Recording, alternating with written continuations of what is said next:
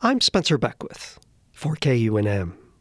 Along with Antarctica and the Sahara, one of the best places on Earth to find meteorites is the dry lake beds of New Mexico.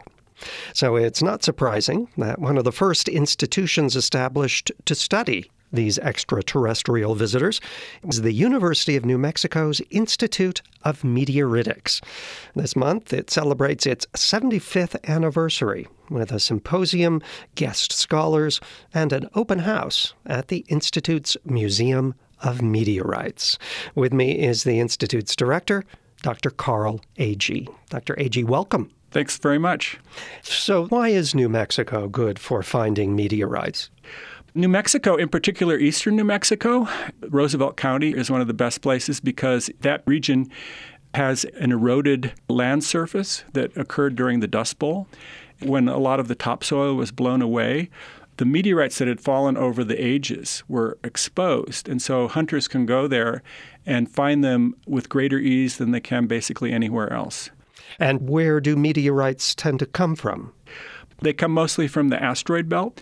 They're pieces that have been broken off or blasted off, or however you want to think of it, by collisions between two asteroids.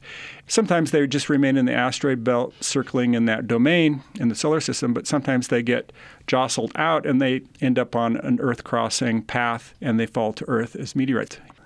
And can we say with any accuracy about how old these meteorites are? It was discovered that meteorites are older than the Earth.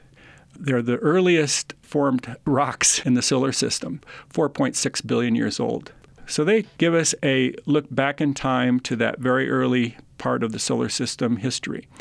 But, for example, if we're looking at Martian meteorites or lunar meteorites, those tell us about the geologic history of the Moon and Mars, maybe only 100 million years ago.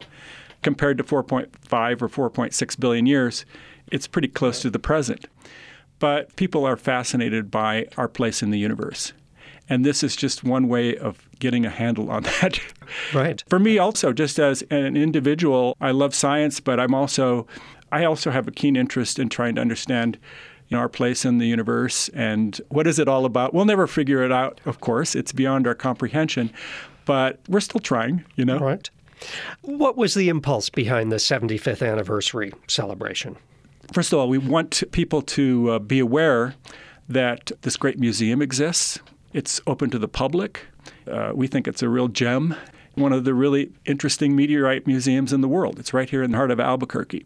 And we want to be able to pass on this knowledge and these objects and this fabulous area of study to future generations.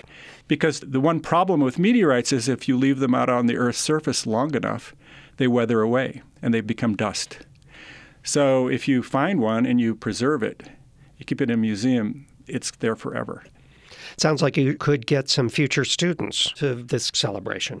Absolutely. It's amazing how just a taste of something like this at the right time in someone's life when they're young makes all the difference.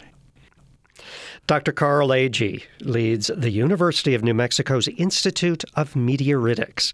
The public is invited to its 75th anniversary, October 24th and 25th.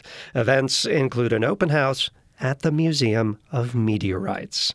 Details and more from Dr. Agee at KUNM.org. I'm Spencer Beckwith.